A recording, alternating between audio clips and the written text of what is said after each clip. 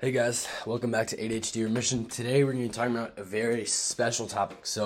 I say that about every video or episode. So today we're going to be talking about, I'm not sure which of the six categories fits into. It's not dopaminergics, it's not endocrine disruptors, it's not PUFAs, it's not exercise. It could be considered nutrient deficiency, but I don't know. Let's just get into it. Today's episode is on high carb versus low carb for ADHD. So, this is, it can get kind of complicated. So, obviously, if you look it up, I'll say that high carb is bad for ADHD because historically there's been a trend of, anything that you're gonna, this sounds kind of weird, but anything that you say like high is gonna sound bad. So, the low fat diet, that was a thing, but they never called it like a high carb diet. And now they're using the word high carb diet to scare people. And then they're saying that you should follow a low carb diet. But what do you replace that with? So you're not like just having like low of something else is high. This might sound weird. I don't know if you guys are following this.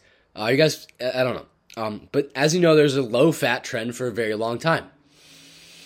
And I believe that this is because, the American Heart Association told us to eat less fat, and then eventually they started telling us to eat unsaturated fat and focus on unsaturated fats instead of saturated fats. The reason I believe that they did this, you can type into your browser right now, AHAP, the and symbol, I'm not sure how you say that, ampersand. AHAP ampersand G 1948 and type enter, and that is why the American Heart Association tells you to eat unsaturated fats. So, there's been this thing for a long time where the low fat diet, and now there's the trend of the low carb diet. So everyone thinks that carbs are bad for us. Is this really true? And does sugar really cause ADHD? Spoiler: I don't think so. I think that sugar, like in general, I'm not talking about added sugar, I don't think that's good for you, but the nutrient sugar, because sugar is a nutrient, just simple carbohydrates are very important for children, right? These things are very, very, very important for children's development, and when you restrict them, you're just kind of going to make them tired. That's not really what you want, because, that's just going to impair their development. So I actually have a lot of experience with this. Up until about 4 months ago, I never really questioned my diet. I just ate the standard American diet, and then over the last 6-8 months, I've just been eating the normal healthy diet. Just make whatever my parents make, right? No attention to organic, no attention to endocrine disruptors in food, which I think are a pretty big problem. No attention to should I be eating more red meat, which is what I'm doing now. But I got to this point where I was following a lot of lower carb people, and I was following some people who were, saying maybe that's not a good idea, but the red meat is still a good idea. So, I had been following basically only meat and fruit for, probably a couple weeks, maybe a month, and I felt really good. I felt way better than I ever felt before. And I wondered, maybe I'll feel better even without fruit. And so I did. I removed the fruit, I cut out the fruit, just went full carnivore, 100% carnivore. Didn't take me long to figure out that something is terribly wrong. So, no matter what, I could just not fall asleep. I think that you guys probably don't care. Maybe you care about my experience. You probably care more about the whole point of the episode, which is to tell you whether you should be eating low carb or high carb. I'm just gonna say right now, I think that you should be eating. I think you should match your carbs to your activity level. I think that we should be eating higher amounts of carbohydrates. If you want to just click off right now, TLDR, that's it. So we're going to go in depth on this. And the reason that you will not see this on Google. So let's just do an example. And obviously, if you're an experienced user of Google, you will know that this will happen with almost any condition. But let's type in high carb ADHD. Since children with ADHD have chronically low levels of dopamine, they are more likely than other children to crave and eat sugary or carbohydrate-heavy foods. That's actually true. I thought I was going to disagree with whatever came up. That's actually true. So this is one thing that I will talk about, is that a higher carb diet can be kind of hard to manage, although I think it is more healthy. I think it's going to be harder to manage for individuals with ADHD because carbohydrates can be addicting since they do have that, short-term dopamine release.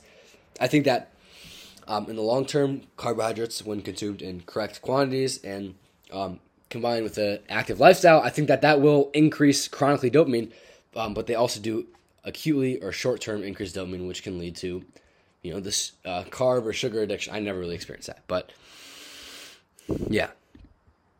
So, is low carb better for ADHD? When these children are put on a strict or liberalized version of the keto diet, 40 to 60 grams of carbohydrates per day, ADHD symptoms improve. We have seen improved behavior and focus with both versions independent of full seizure control, says, some researcher.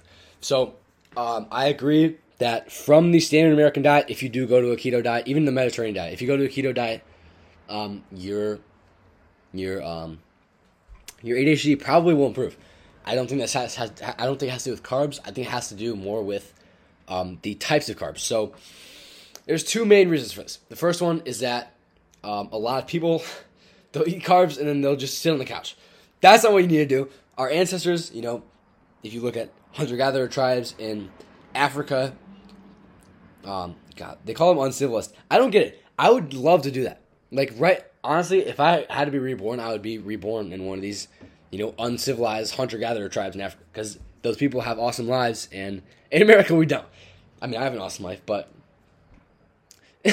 let's just get to it. Okay, so these people eat, I think it's up to like 200, I think it's like 1,000 calories just from honey. So that's, we've been told all this stuff, like, don't eat saturated fat, don't eat sugar, don't eat red meat, and for 2 million years, we've eaten tons of red meat, tons of saturated fat, and tons of sugar. So sugar is not the problem. I think the problem is eating sugar and then not moving. Sugar, when I eat sugar, and I'm not just talking like before, when I eat like decent amounts of fruit throughout the day, and right now I'm also eating a decent amount of potatoes, I have much higher energy levels. I find it easier to focus. I think that's because of the increased dopamine.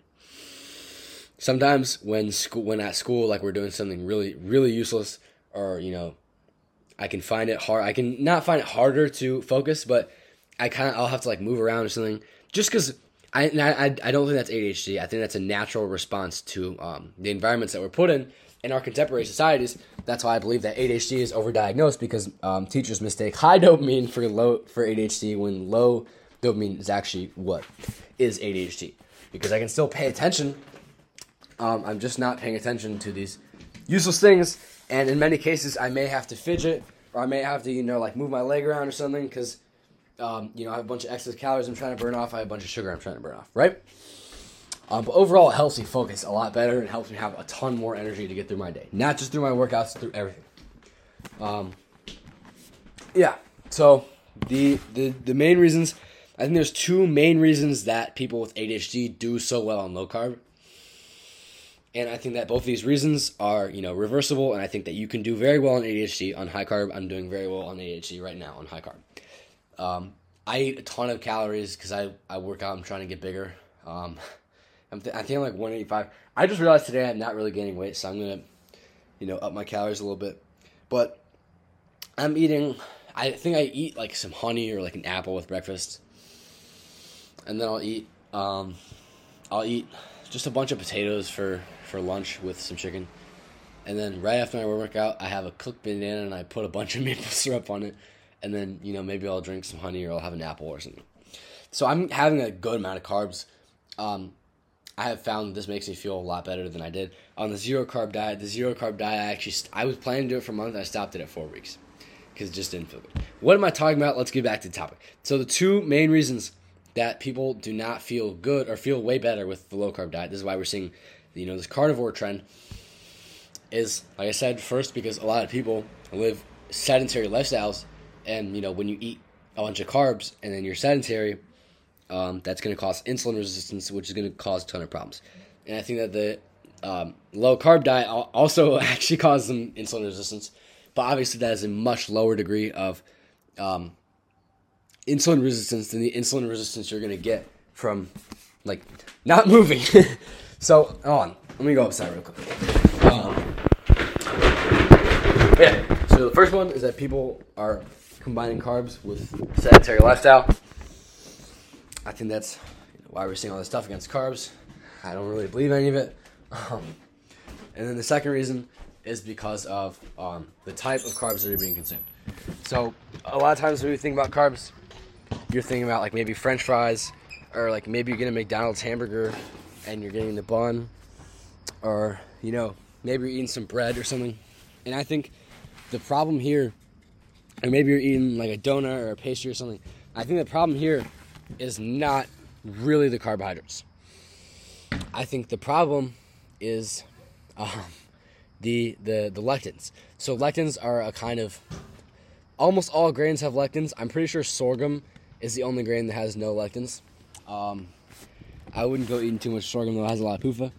But all grains have like very high levels of lectins. So do beans. That's why I avoid beans.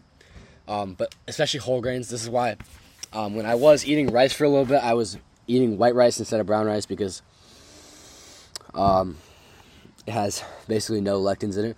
Here's the thing. Don't eat white rice if you're not going to move around. White rice has a GI of like 100. So it's literally, there's no fiber, so the glycemic index is incredibly high. And this is, we've been told to avoid all these high glycemic carbohydrates. I don't agree with it. I think that's just because we're not exercising.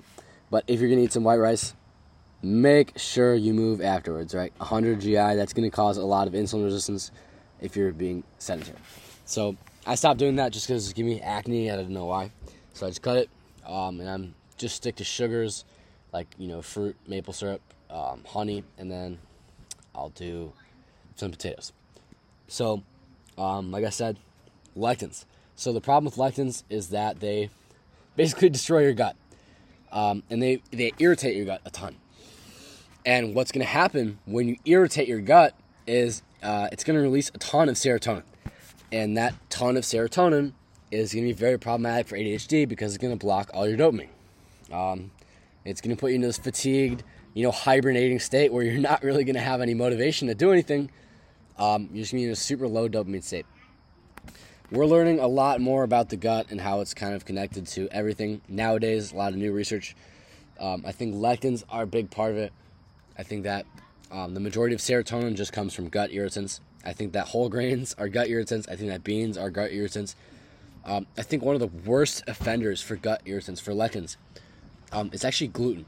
And you've heard, and don't click off, you've heard a lot about gluten. Gluten-free. In my opinion, and my mom does not believe this at all, no matter, I can convince her of a lot of stuff. I don't think I'll ever be able to convince her that gluten is bad. She just loves bread, but she won't listen to me, but gluten is not really good. I'm pretty sure gluten is like the most irritating lectin possible.